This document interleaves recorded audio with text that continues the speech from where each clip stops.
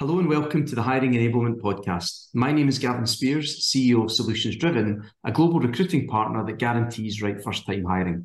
In today's episode, we're going to talk about strategies for driving diversity and inclusion in traditionally non-diverse sectors. And I'm delighted to be joined by Andy Pilbeam, the EMEA Talent Acquisition Leader at Ingersoll. Andy, welcome to the podcast, and wondered if you could give a short overview to the listeners on your career, your current role, etc. Hi, Gavin, and thanks for having me on. So to give you a background about myself, I've got far too many years of experience in both external recruitment and also now in obviously the talent acquisition side of it.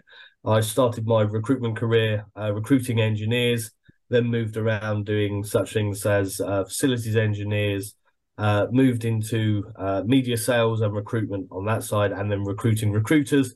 And I now feel like I've moved back home recruiting for the engineering sector again.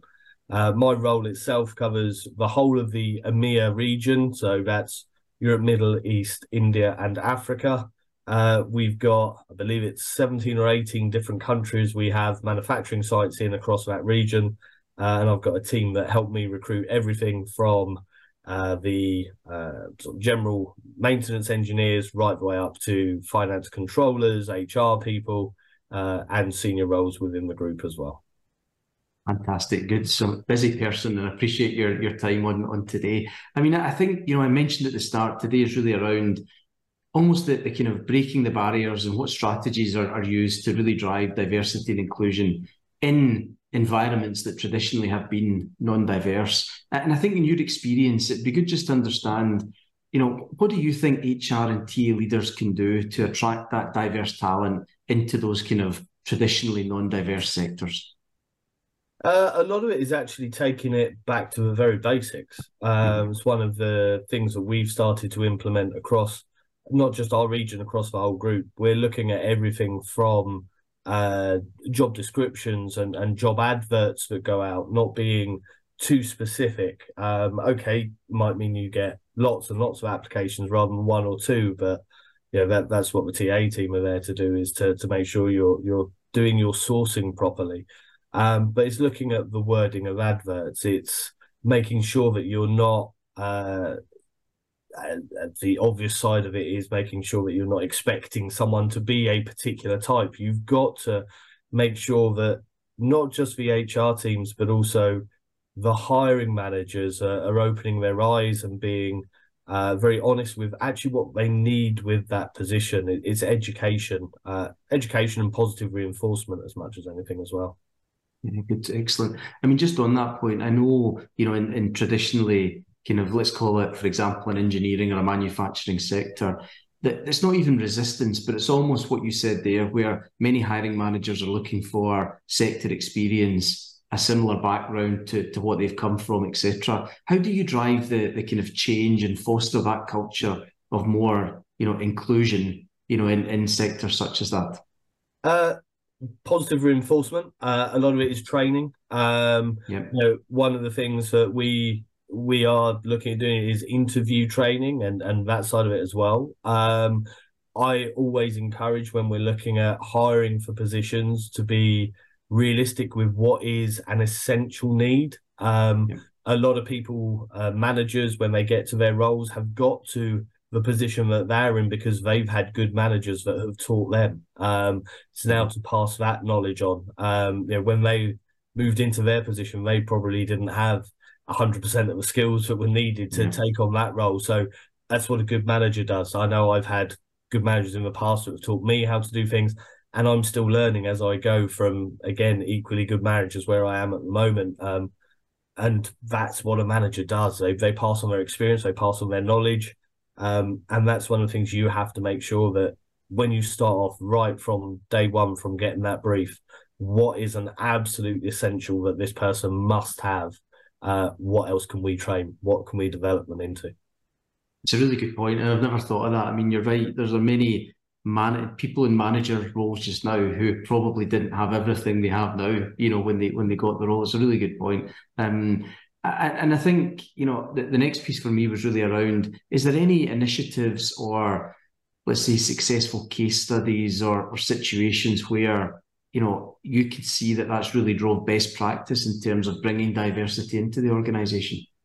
Yeah, absolutely. And again, a lot of it is that communication side of it, starting from changing a 6-page job description that you're given to advertise, turning that into something that's attractive, right the way through to making sure that you're giving managers the time to get a good recruitment pot, as it were, of candidates, rather than just rushing to recruit the first person. Yes, obviously, the role is very important to make sure we get filled quickly, but it's also to make sure that you get the right person.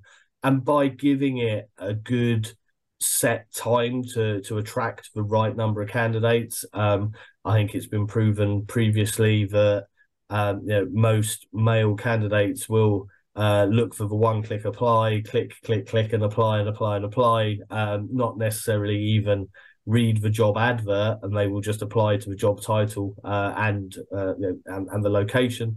Whereas a lot of female candidates will take a lot more time looking over the job description. Do they feel they can do it? Maybe have a couple of days, think about it, put the effort into maybe even doing a cover letter to go with the role as well. So again, a lot of it is managing the hiring manager's expectations. So we've done that previously. And then making sure that we are taking on the person that's, yes, right for now, but also is going to be right for the future, because it's all very well having someone that can step right into that job now, but in 6 months' time, will they be bored? Will they still be challenged? That's what you've got to look for, is not necessarily the right person for today. Are they going to be the right person for tomorrow and next year? Yeah, no, excellent. Really good point. I mean, I guess another area I was keen to just address was really around the kind of data collection, the analytics, the looking at the insights. And again, in your experience, what ways do you think data and analytics can be leveraged to really track that progress and make sure that an organization is, and at the end of the day, it's a journey, right? These breaking these barriers aren't going to be an overnight, solution, but, making sure that, the organization is progressing in the right direction.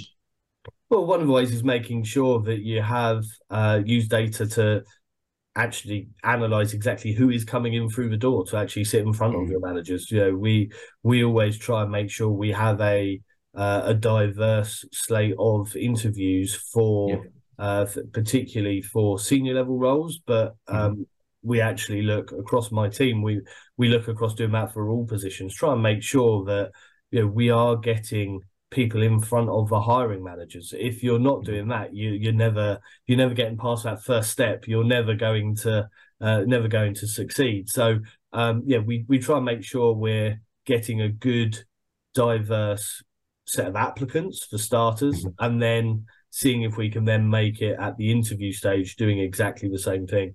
We're measuring our hires. We use a platform called Tableau, where we manage our, we can actually see the results that we're getting from that.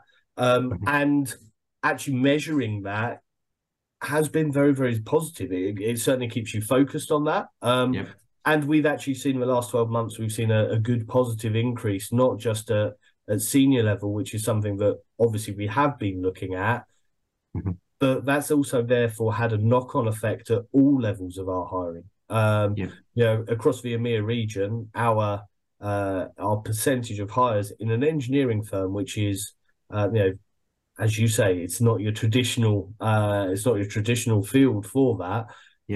We've gone from, I believe it was something around about the 18 to 20% or across all of our all levels, to we're at nearly 26% we're recruiting at the moment. So it's good. It could be better. Yeah.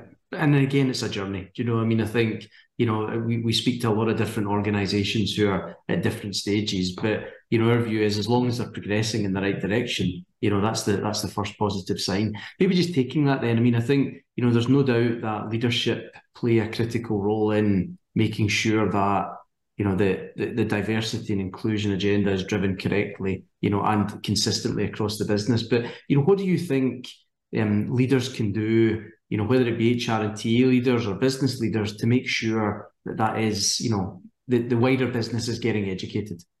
Absolutely, and absolutely, it is most definitely lead from the front.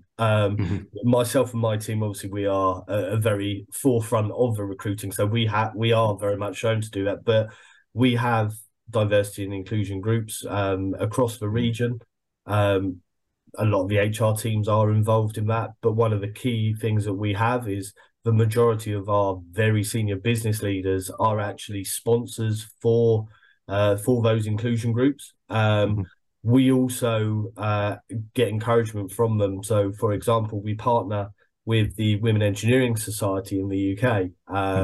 We've been to a number of their events. We use advice from them on how to do it as well. And that's something that, again, the business leaders have encouraged us to look into areas and that such as that. So we're now following that in the UK. The French also have it in France, and Germany are also looking into it as well. So it's something that is very positively looked at, and that has been not necessarily pushed from the senior management, but has certainly been encouraged. I mean, I think it's interesting. We see, again, across our clients, in particular in Europe, that we know there's some legislation changes happening just around, percentages of workforces being diverse. So, that this agenda is not going to go away, and I think it's really just going to continue to increase, and rightly so. But it's great to hear what you and Ingersoll Rand are doing. Maybe just to close off then, in your TA journey, and for the listeners and other listeners to the podcast, what would be your either biggest learnings from a TA perspective, or what advice would you share with other TA leaders, either in the diversity journey or just generally in the hiring landscape today? Get involved and be seen. It's very, very strange. It's something I've become. I was always interested and always pushed it, and always because I've always worked in incredibly diverse workforces. And across different areas. But when I joined Ingersoll Rand, one of the things I didn't really fall into, but I ended up joining in with the women inclusion groups and that sort of side of it, and use other people's experiences, use their knowledge, get involved in. I love being involved and seeing what's been happening across the group, across the company. With what we're doing on that side of it. It's something I incredibly strongly believe in. I've got very, very strong female characters in my life. My wife is one of the strongest, most positive female characters I know. I've got an incredibly positive, successful female line manager. It's taking experiences from them and their guidance and knowledge, and just be open to everything you possibly can to try and bring into a positive outcome. Yeah, excellent, super. That's been excellent, Andy. Really good insights. I mean, the one thing that's stuck in my mind is, when a manager is hiring, they're probably looking for skills that they didn't have at that point in their journey. And it's a really interesting point that you make there. So something I'm definitely taking away. So thanks to our listeners. I hope you've enjoyed the episode. Please do feedback. If you've got any specific topics that you would like me to discuss in future, please let me know. But most importantly, thanks to Andy for your time. I really appreciate you being on the podcast. Thank you very much for having me. Thanks, Andy.